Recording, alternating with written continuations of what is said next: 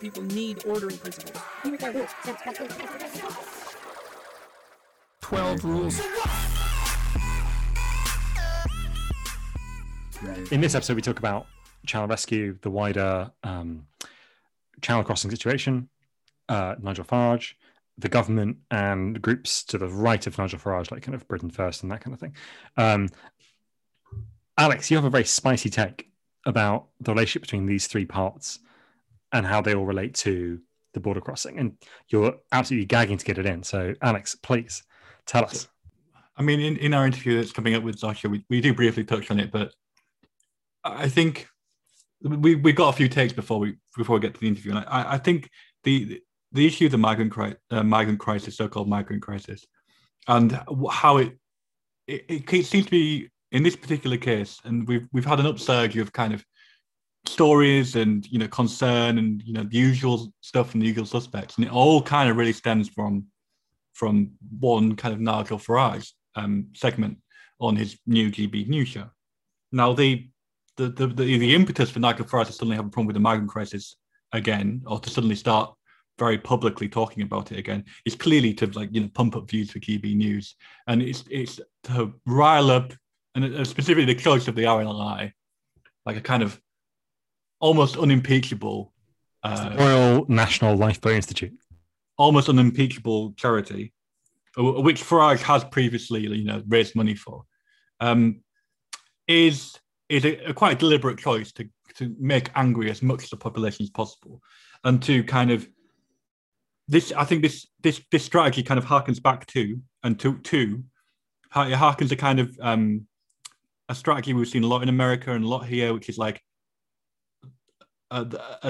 things being said specifically to rile up the libs, trigger the libs. And this is like a big part of this whole thing, is that the way to get a very dedicated, small but dedicated following is to annoy as much of the liberals as you possibly can. And people, there's a certain section of this country and of most countries which really enjoy that. Having said that, and while I do think the selection of the discussion of Channel Rescue and discussion of the RNLI is deeply cynical from Farage, he does hold a really interesting position in the right spectrum. And I think it's problematic to think of things as a spectrum, because it kind of implies like all the worst stuff is at one end and everything else going past that gets less and less bad. And actually, if you take the government, the Conservative Party, as one end of the less bad spectrum, they're doing all the worst stuff basically. And as you go through these, people's views get a lot more explicitly bad, and they're willing to say really horrible stuff, but they are having less overall kind of negative impact.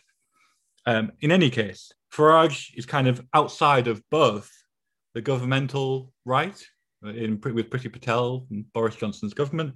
He's never been a part of that section officially, although he's kind of danced around the edges, and they've danced around him as well.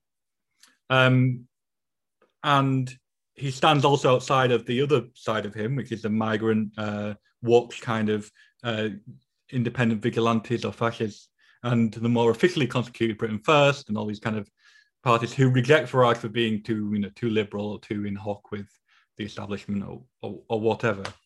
And he holds a really interesting position of ambivalence and therefore also of power, because he's an important kind of pivot between the policies of government and the actions of the far right. He kind of represents he's like a translator. He's a kind of soothsayer, and he has positioned himself in this particular outburst of discourse as the node in between which everything else flows. That's a really important point. I want to make like an even kind of like grander point characteristically, which is about the relationship between the far right and like failure in neoliberalism. I mean, particularly the ways in which neoliberalism as a kind of form of governance normally fails in order to make something marketizable, right? So there's some big problem, it causes a problem, there's a massive problem in society or in some sort of failure of governance or security failure or whatever. And the answer is privatization and the marketization of that thing. But there are other ways in which these things can fail. And migration is a really interesting and really important form in which something can fail. It's very difficult to work out how you would privatize border force. I mean, you probably definitely could, but I don't think that's like the way in which things are probably going to move. There's another direction of failure from neoliberalism, which is essentially to just become more and more reactionary. So because neoliberalism is kind of like underwritten by a collection of atomized social relations in which people regard moral claims on themselves and like moral claims in societies and appeals to justice and so on as essentially kind of a special pleading against the fundamental rationality of the world, which is that everyone is against each other and competing for scarce resources, which is what neoliberalism instills. Because just appeals to justice and appeals to fairness and so on appear from that perspective to be special pleading. There's a kind of a reactionary current within neoliberalism, and that's what we're seeing with, as Alex was saying, like the government. Right, this is what the government policy increasingly will revolve around. I mentioned in the interview that Priti Patel suggested that they're going to actually criminalize irregular migration. It's not a crime at the moment to come on a boat to the UK. It's not a crime, but they might criminalize it at some point. And I think they're probably going to be able to find the support for that in this kind of coalition that Alex is talking about, in that kind of Farage and then like beyond him, to the right of him, these kind of vigilantes, these fascists. You know, it's in that constellation that the Conservatives will be able to find the support for their way of justifying the failure of migration policy in the UK. And you know, it is a failure. It's a failure on like every level. It's a legal failure. It's a profound moral failure. You know, it's a failure in any way you can kind of specify, and deliberately so, because it's supposed to be marketizable, but it's not marketizable really, and therefore it turns into this other reactionary thing, which is the other way in which crises of governance happen or are resolved in neoliberalism. And just to finish off before we move on to our interview segment, we have to also locate this discourse and the migrant crisis, and maybe the last 50 years of policy and kind of governance in an overarching kind of theme or narrative of Great Britain's decline and fading from the world, the fading of the British Empire. And this kind of empire melancholia is key in a lot of this stuff. We need to always keep it in mind. The evocation of the Second World War, the last great victory of Great Britain, of Britannia, defeating foreigners and being the hero.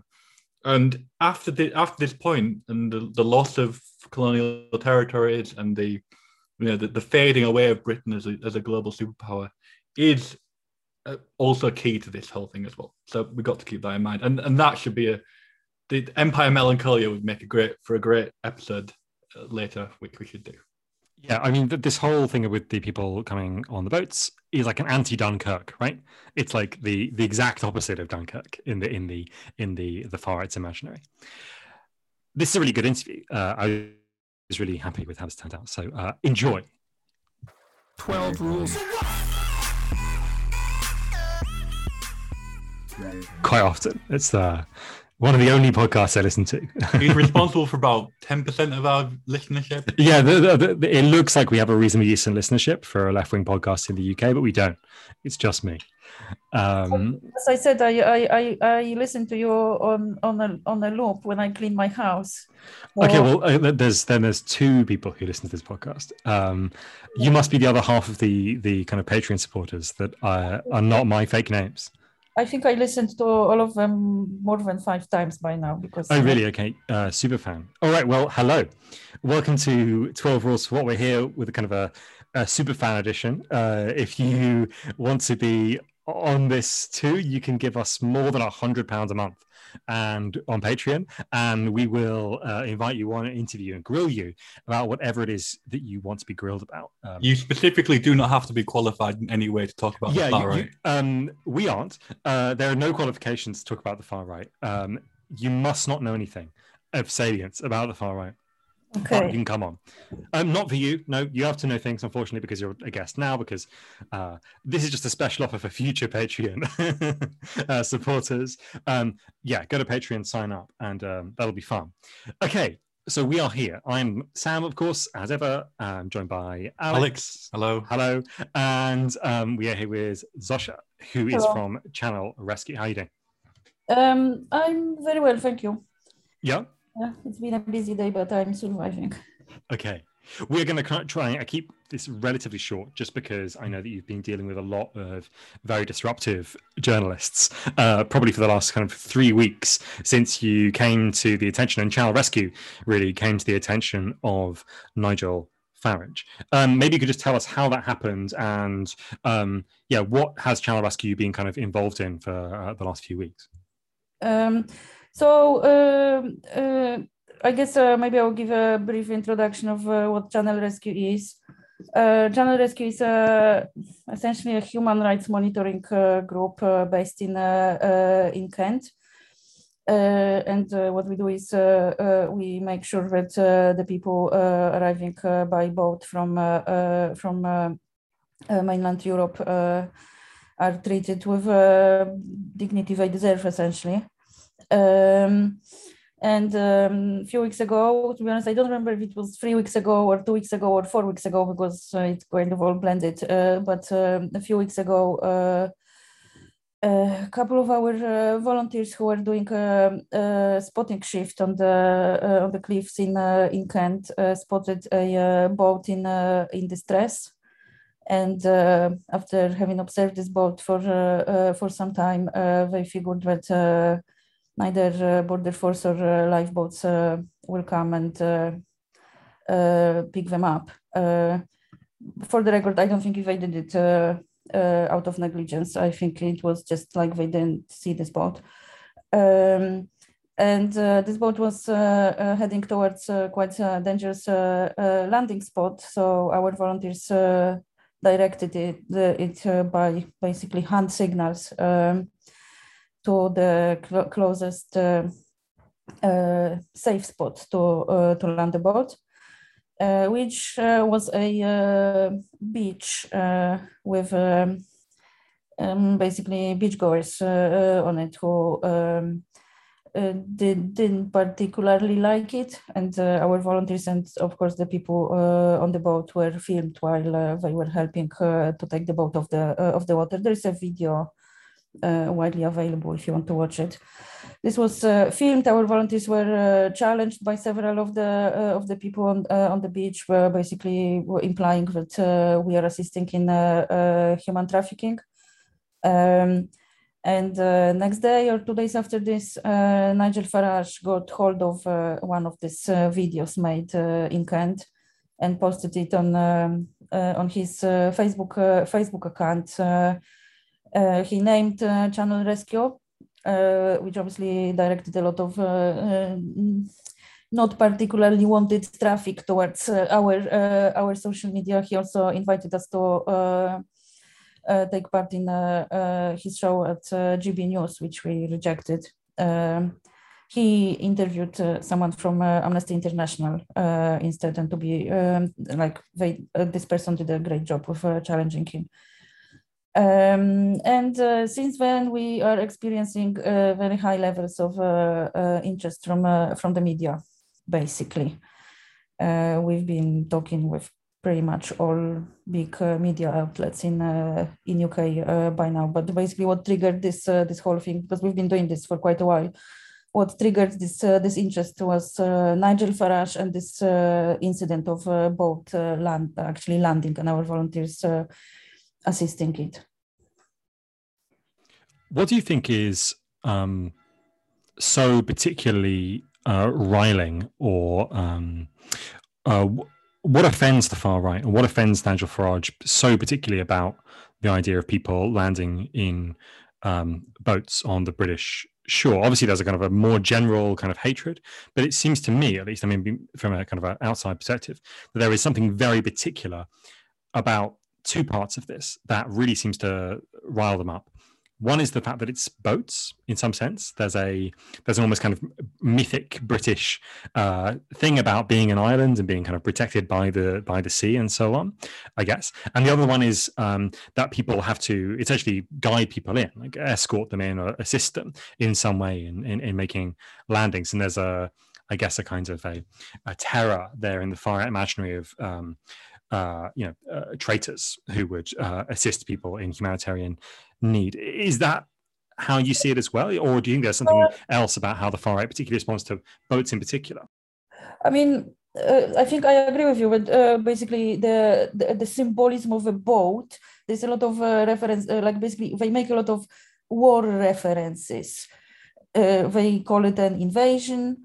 They refer to the people arriving by a boat as men of fighting age, whatever it means, but it's a very common one. And I think basically they play very much on the Second World War rhetorics with landing on the beach, and but they basically try to make a claim of United Kingdom being invaded by illegals in quotation marks, which is, by the way, it's not correct. These people are what they do is not illegal.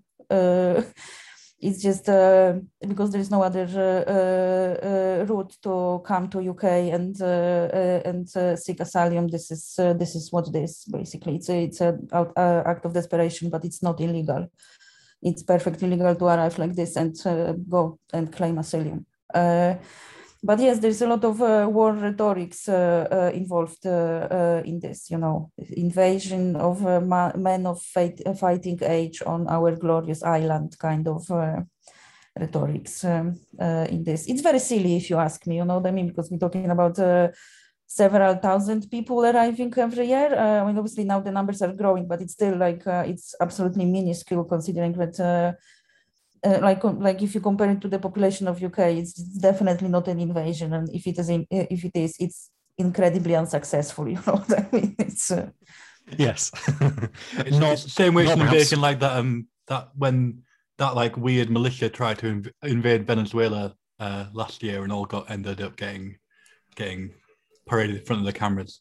I mean, yeah. The other thing about the birds, sorry, real quick, it's the most visible, it's the most obviously visible entry of illegal immigrants or brown immigrants or whatever term you want to throw at these people, that the far right throws at these people. If people come in and seek asylum over flying and through international agreements and treaties and so forth, and various the UK is obliged to take a certain number of people in, but you can't see someone arriving by plane. You can see it's a very visual image that is not. I'm not surprised that it has been latched onto in. Yes, I also think that yes, it's definitely very visible. It's quite spectacular, and it's an act of desperation. It's a very dangerous journey. But what I see also see is that basically there are a fair few of YouTubers who decided that they will take upon them to report on this apparently very important for them issue, and all they do is they hang out in a port in Dover, in the space where Border Force is docked, and like they make this incredibly boring hours-long videos, and I mean what they do is frankly counting brown people and black people arriving to this country. I was quite obsessed with them at the beginning of when I joined Channel Rescue. I was quite obsessed with several of them, just because it was quite interesting for me to see how they present themselves, because they all claim to be independent journalists or concerned citizens, whereas in fact they are promoting extremely far-right agenda, and very racist one. And one of the things they do is, they have this habit of, they want the Home Secretary to do something about it, but they never really name this thing they want her to do. It's always like they say that she has to deal with it. And it's always the it is quite important for me, because essentially what they do is because they call for some kind of ethnic cleansing, essentially. They are basically too savvy or too clever to name it. So it's always like, this issue must be dealt with, and they make statements such as everyone knows what we should do with this, and what they advocate for is pushbacks, sinking boats, sending the army, and basically killing people. And they do this on top of claiming that we are not racist and that they will not have a problem if someone comes here by something they perceive as legal means. It's massively misleading, to be honest, because I mean, there's this one guy there who's been doing this for about 18 months, and I'm pretty sure that by now he must know that what these unfortunate people who have to travel like this to seek safety do is not illegal. Like, honestly, this guy must know about it. It's just not very convenient for him to say it openly, But yeah, it's in Channel Rescue, to be honest, we have a bit of a discussion whether it's appropriate to call them fascists. Because, I mean, personally, I think, yes, they are fascists, but there are people who prefer to call them vigilantes. However, for me, because like the underlying desire behind what they say is basically killing people of different race. And like, for me, this is enough to call them far right or fascist, I think that's a really interesting distinction. I mean, normally we make on this show, obviously, if you want to quibble, if you want to have an argument about the term fascism, you've come to the right podcast. But normally on this show, we talk about fascism, or this podcast is about. That's what it's about. So we do it all the time. This is literally like, do you know the distinction between fascists and vigilantes? I find completely, like, it's really a captivating distinction. What I mean, I know it's not your position, but like, what do you think the people who say that they're not fascists, they're vigilantes, are getting at? Because that's a really interesting distinction. I think they, by the way, I think they make these people who would call them vigilantes rather than fascists, I think they do have few fair points to make. However, I think the way they see it is that basically they don't consider them as a particular threat. Whereas I disagree with this, because by sheer popularity they enjoy on social media, they are a threat, because many people go to their podcasts and go to their live streams and go to their Twitter accounts, and the message there essentially is racism and fascism. They want UK to be a white country. They think that white people are being replaced by people of other colors by some kind of malicious conspiracy, which involves everyone, including Priti Patel, by the way, because they are not particularly great fans of Priti Patel. Apparently, she's not far right enough for them. And I personally think that the fact that she's a woman, brown woman, it doesn't really help with how they talk about her. Like, I even seen some of them making statements, but basically it's some kind of conspiracy, because she's also a brown woman, and it's a conspiracy to like make this country a country of brown people, and she's part of it. But I mean, it's also the level of some of these people. By the way, it's almost all of them are men, of course. Not all, but almost all of them. Some of them believe that Boris Johnson's family, who came from Turkey at some point, I don't know when exactly, is also involved in this conspiracy, and that this is the plan they came up with when they were still living in Turkey. But mostly it's just like, if you think about it, it's an incredibly photogenic thing for the far right to report on, because it's spectacular. You have boats to film, you can go to port in Dover, and you can see border force bringing people to the shore for processing before they go usually to Napier barracks, I think most of them. And it's just incredibly photogenic, and I think it's a very handy way of them to move forward a very racist agenda. That thing about Boris Johnson is fascinating. I want to come back to that and about the relationship between the far right and the government. But I think Alex has a question. No, I just wanted to say, if you want, I can't remember exactly with the episode, but if you want another view, the vigilante view, go check out the episode interview I did with Simon from Channel Rescue, which is a few months ago now. I can't remember exactly, but I think he does give the opposite opposing view about the vigilante thing. Just coming back to Farage, what role do you think he plays in the kind of wider kind of sphere of the governmental policy towards migration and migrants, and through to the kind of vigilante fascist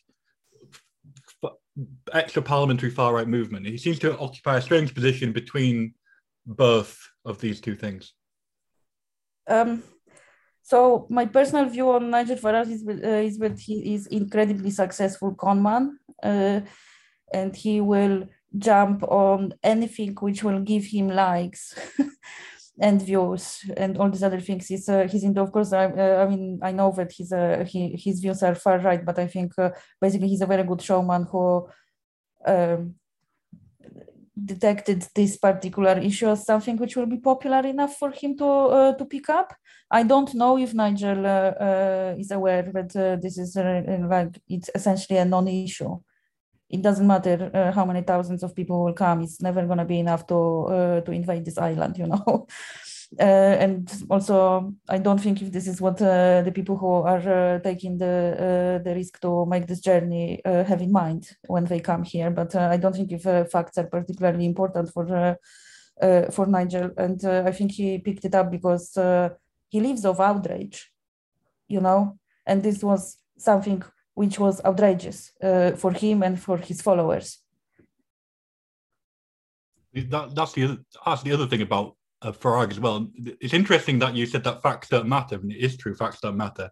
I just we're probably going to come back onto this in a little bit, but when arguing arguing against it, as Channel Rescue does, either explicitly in media interviews or implicitly by the work you do, how does Channel Rescue frame that counter argument to the whole migrant crisis? Because here's my view.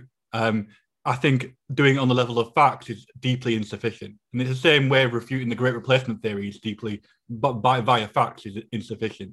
You need to make a strong positive argument, in my view, for the validity of people still seeking safety and shelter, and that as a rich country, we are kind of obligated at the very least to accept and to nurture and to bring in migrants. Channel Rescue's primary focusing is on human rights monitoring. A few people involved, they've seen what is happening in Mediterranean, and we just don't want this to happen here. And obviously, maybe we should work more on the general narrative, like as we know, the facts are on our side, not like facts matter. Like if you go and have a look at this interview Farage did with this guy from Amnesty International, Farage was trashed by him, by numbers and facts, but he still decided that it was a victory for him. But I don't know, to be honest, it's not only the far right, the issue of migration in general. I'm not even the type of migration we see in Kent is presented in UK. Anywhere, to be honest, it's just absolutely not on as far as I'm concerned. It's always migration is presented as a problem, and it doesn't matter if you look at Daily Mail or The Guardian, it's always the problem. They just talk about this problem in different ways, but it's always presented as a problem. What are we going to do with migration? What are we going to do with migrants? Are we going to get skilled people or not skilled people? Who's going to pick strawberries? All of this, it's perceived as a problem. And I think I don't know how this narrative can be changed, to be honest, at this stage. Like looking, because I'm a migrant as well, and like looking throughout the years, it dramatically changed as soon as Brexit referendum became a thing. Like I'm not talking about the disaster known as Brexit referendum, but as soon as it was announced by David Cameron that this will happen, this kind of narrative started to appear, and it's incredibly uncomfortable, because if you look at the numbers, migration is actually quite good for UK. You know, it's just nobody has guts to say it on a mainstream forum. You know, and I don't know, like maybe Sadiq Khan, because Sadiq Khan was actually doing quite a lot of like, you know, putting posters up and this kind of stuff. But otherwise, as far as media are concerned, it's migration is a problem, full stop. A bigger problem if we are talking about asylum seekers, a bit less of a problem if we are talking about EU citizens, but it's always a problem. I think that, I mean, I agree with you. This is how it's generally presented, but there was a slightly kind of heartening, at least for me, response to Farage's attack, particularly not just on you guys, but also on the Royal National Lifeboat Institute, the RNLI, where he referred to them as a taxi service for migrants. And the response to this was basically there was a massive increase in the number of donations to the RNLI as a kind of a fuck you to Nigel Farage. So, I mean, like, I think that this is totally clear how it's.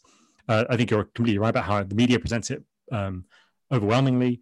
I also think that there is a fairly sizable contingent. They're not hegemonic in British politics. They're not hegemonic in British social life.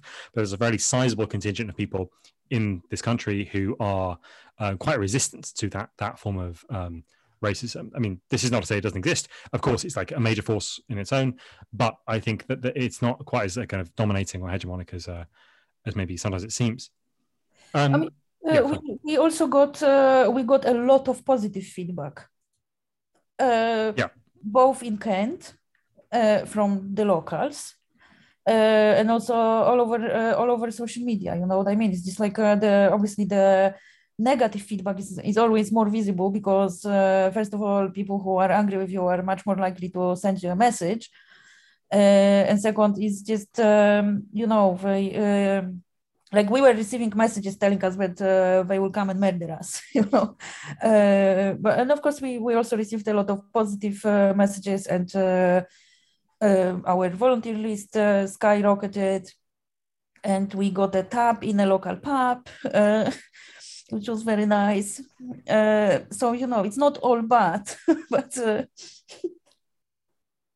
that's what you need a Patreon, so you can get a tab on a local pub. The other way that migration is presented is criminal. I know you were saying that before, that it's not a crime to come on a boat to the UK. You're right, but I mean, there are suggestions that the government might make it a crime, right? Irregular migration might be criminalised, become a crime punishable by up to 4 years in prison. That's quite a serious, that's a serious punishment for something that obviously should be a human right. So there's possibly that kind of criminal future to it. But I mean, the situation in which there are crimes committed in the context of this, in which, you know, you can be accused of, you know, human trafficking in quotation marks for assisting migrants, is just a kind of basically a failure of the state to govern this problem correctly, right? Like it's a kind of the fact that there is a crime here, the fact that there are you know, kind of quote unquote kind of gangs of smugglers involved in this at all is just because there are laws that prevent people from doing the perfectly normal thing, which is buying a ticket on a train or a plane or this kind of thing to come to the UK and migrating in these much more kind of humane ways. Sorry? It's also much more expensive. Right. Yeah, precisely. So in every single way, like the quote unquote crime of migration is produced by the state that attempts to make it a crime, and therefore if you know, there will be no need for human trafficking. There will be no need for these absolutely appalling detention centers in Libya if the EU and also Britain now would adopt a sensible, humane migration policy. There would just be no need for this kind of like unbelievable human rights abuse that is going on. I think obviously human trafficking is it's a serious crime. However, when we talk about the channel crossings, I'm not sure if it's that black and white, because it seems to me pretty self-organized. Like it's an act of desperation, of course. Like it's a very dangerous stretch of water, which is also very busy with very big vessels. It's very easy to crash to something, and I'm not. I mean, we don't do this kind of monitoring, but my impression is that most of these human traffickers are just people who are in the same situation, and they just decide to organize and make this journey. Like I think even today or yesterday there was a case when somebody who traveled on this one of these boats was found not guilty of human trafficking, because Home Office would like to prosecute everyone who was driving the boat for human trafficking. And this doesn't seem to be very successful in courts so far. And yes, of course, I mean, ideally, channel rescue would not have a reason to exist, because everyone will buy themselves a ticket from wherever they come from and land on Heathrow and go and file the asylum claim in an appropriate place. But this is not the case. The general image is that these people dare to do something illegal instead of coming legally, where there is no legal route to do this, you know. There is also precedence for like, and I think this is something that the left, if you want to talk about the left, needs to start thinking about, is that they are very active monitoring that Channel Rescue do, or the act you described of like waving the boat away from danger and onto a safe landing spot could be criminalized in the near future as well. And just as human trafficking for people who drive the boats, there'll be, it's criminal act to cross the channel now. So anyone directing people to safe landing spots are facilitating a criminal act, whatever. We've seen in 2019 in Italy a similar claim by the Italian government, whose interior minister at the time was Salvini. The rescue boat, the Aquarius, was running a migrant taxi service, and the owners of the boat were kind of arrested for the crime of running this taxi service. Has in Channel Rescue, or like, have you thought about this and what to do about it? Not yet. I mean, we are waiting for these new laws to come to force. There is by the way, there are much more cases in Mediterranean when states try to prosecute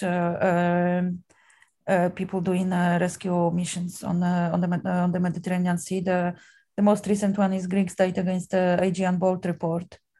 It's ongoing now. They had a fundraiser which I think ended yesterday for this. So it doesn't seem to be successful. And to be honest, I mean, personally, I'm happy to try it in a court of law, because if I spot a boat in distress on a sea and I direct it without any prior contact to a safer landing spot, it doesn't seem to me like a crime. In fact, it seems to me like not doing this will be a greater crime against all the marine laws of this world, So I think sooner or later it will be tested in court. For now, like, we don't really have a legal people. Probably should think about it, but we are waiting for these new laws to become a law if it happens. And actually, just thinking about the RNLI had a really good response. We're just going back to the thing about facts and stuff and quibbling about facts and grander narratives. The RNLI were like, well, as a charity, it's our mission and a moral. In fact, they almost framed it in moral terms, and maybe they did. It's our moral duty to rescue people in distress at sea. We've been doing this for like hundreds of years, and we're going to continue doing it. And we make no apology for rescuing people at sea. And I think maybe that's as simple as that's as easy a narrative you can get. We're here to help people and stop people from dying. And the kind of counter argument to that is like, let them die in the sea in sight of land in sight of land is pretty abhorrent, and it's quite a hard sell, I would think. Yeah, I mean, the lifeboats, they did a great job of countering this narrative for sure, and I think they do this on some kind of moral drive a lot. I'm pretty sure that they have much more work right now when they are used to. But they just keep doing this, and as much as I feel very uncomfortable to say it, Border Force is also doing this. We have not detected Border Force not rescuing people or doing pushbacks so far. They do this despite of Priti Patel having a proper go at them for doing this and trying to force them not to do this. So I think it's some kind of it's a moral imperative essentially. It's very similar to, I don't know, it's like if you go swimming and you see a drowning 5-year-old, are you gonna ask her for a passport? It's like it's as simple as that. It's yes, put in those terms, it makes a lot of sense. There are other agencies involved in this. You mentioned Border Force. There's obviously the lifeboats. There's Channel Rescue. There's Britain First as well, which had a boat at least last year, the HMS Alfred the Great, which is a terrible name for a boat.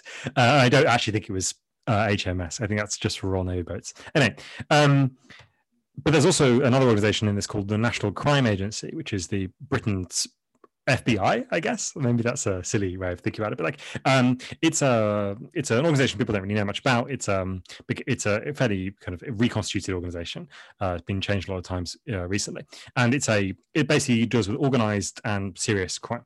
So the National Crime Agency back in April issued an Amber Alert to people involved in the maritime industry, for people who might see boats, people who might see or people who might have to buy boats or sell boats to people, and they gave you a kind of a list of things that were suspicious to look out when somebody's trying to buy a boat off you. And one of the things that they suggested was like generally like a bad vibe. That's not the quotation marks. They didn't use the word vibe, but generally a bad vibe was the way in which they discussed this. And they said that anyone who spots a boat in the channel should call Crime Stoppers. Crime Stoppers. And I was like, what? Why would they call Crime Stoppers? Why wouldn't they call like the Coast Guard or the RMLI or, even like, why wouldn't the NCA recommend they call Border Force? And it doesn't make any sense. I mean, what for NCA actually, with monitoring what NCA is doing, it's my paid job, yes. And yes, they definitely spend too much time and resources on human trafficking, and also they need to get some better person to write their press releases because they read like Daily Mail. But I don't know. I mean, I'm sure there is an issue of organized people smuggling. As you probably remember, there was the case of 49 or 39 Vietnamese people dying in a truck. And of course, these issues, they have to be tackled, you know what I mean? But this is another issue which comes from the fact that it's incredibly difficult to arrive in this country by legal means.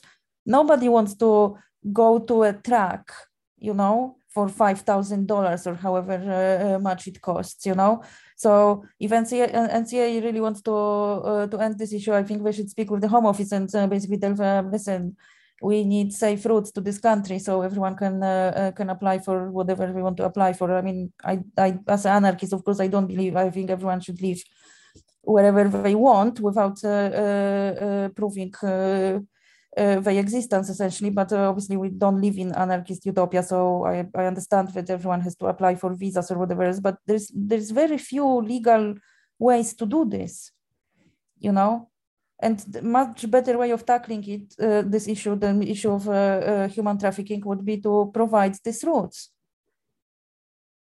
Yep, I agree entirely. Have you experienced any of the far right kind of boats, the various different kind of groups that are going? No. We had some unpleasant encounters. Last time when I was in Kent, we were stopped by a couple of guys on the bikes who kind of challenged us. If basically it was a few days after this whole landing, and they asked us if this is what we are doing. And they mentioned Migrant Watch, which is like the evil Channel Rescue from the far right. And to be honest, I didn't understand if they tried to recruit us to Migrant Watch or like it was just a bit of a hostile kind of, the vibe, yeah. Like they didn't look like the the type of people we would like to explain in detail what we are doing. And something like this did happen a few times. However, most of our encounters are positive with the locals. There are quite a few people who will be like, oh yes, it's really bad that people are dying on the sea, and it's very bad that we have to take this journey, but this country is full. And this is just because they read too much Daily Mail, not necessarily that they are bad people, you know. I can see quite clear gender difference also in how we are being approached. Like basically meeting a bunch of ladies taking a walk on the cliffs, it's usually you can just assume that it's gonna be safe. But if it's gonna be a bunch of men, it kind of puts us on the edge, and we try to be more careful because we get more hostilities. Let's look to the future very briefly. You're working on a boat. Tell us about that.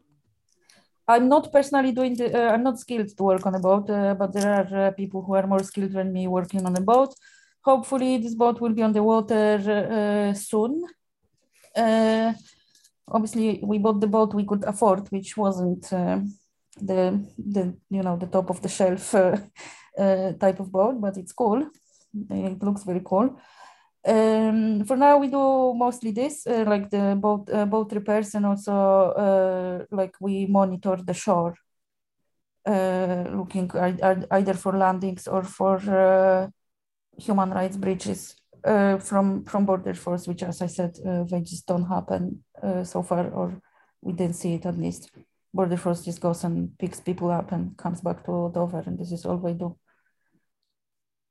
I do think the issue of migrant solidarity, or expressing our solidarity to people trying to seek safety, any migrants really, is going to become more pressing in the near future, with the climate crisis getting worse. And we're going to talk about this a lot in our second book, but we've talked about this on this podcast. But what is a likely response from the British state is an intensification of a border regime, of kind of much more rigorous. I mean, we're already seeing it, but like even much worse than what's coming now. And so these kind of, and we'll see the start of the rhetoric around pushbacks and letting people die and making it a hostile environment in the sea and this kind of thing. And this is something that has to be in consideration for all of us. How can people volunteer to go and have a big ride on the big cool boat that you've got? You just jump on and ride around in the sea. That's how it works, right? No. How long do you have to be in Channel Rescue until you get the tab in the bar? Or is it like instant? Or do you? For me, it was just 2 visits. Okay, so 2 visits, 1 drink in the bar. This is a perfect. There's this incredibly lovely old lady who is running this pub, and she's like my favorite person in Kent. She loves us. You can ask for volunteering with Channel Rescue. If you go to our website, you will see a volunteer form, and you can fill it, and we will get back to you. We do a bit of screening before we invite people to our private communication channels or campsite and all these things. But yes, if you want to volunteer, you are more than welcome. As for the boat, I acknowledge that boat is incredibly cool. However, sea rescue missions require skill. So don't be one of these people who are like, I'm going to the boat or I'm not coming at all if you fill this form, because this is not what is needed. In fact, there is a term for this kind of people in Mediterranean, and it's rescue horny. So don't be rescue horny, anyone. Wise words to anyone. Wise words. Do not be rescue horny, listeners. But do support Channel Rescue in whatever way you can. Thank you so much for coming, Zosia. This has been really lovely. And have a good evening. Thanks a lot for listening. If you enjoyed that, then you can go over to Patreon, where we now have a whole bunch of more premium episodes and essays and other things like that. We're also starting a book club for people who want to get more into this stuff. You can read along with us. We'll talk about it. We'll have regular Zoom calls. It'll be Great fun. And on the higher tier, we'll even send you a copy of our 2 books when they drop. That's patreon.com/12rulesforwhat. All the support we get means a lot to us, and it really does help us grow this project. And thanks a lot for listening again, and I'll see you very soon. 12 rules.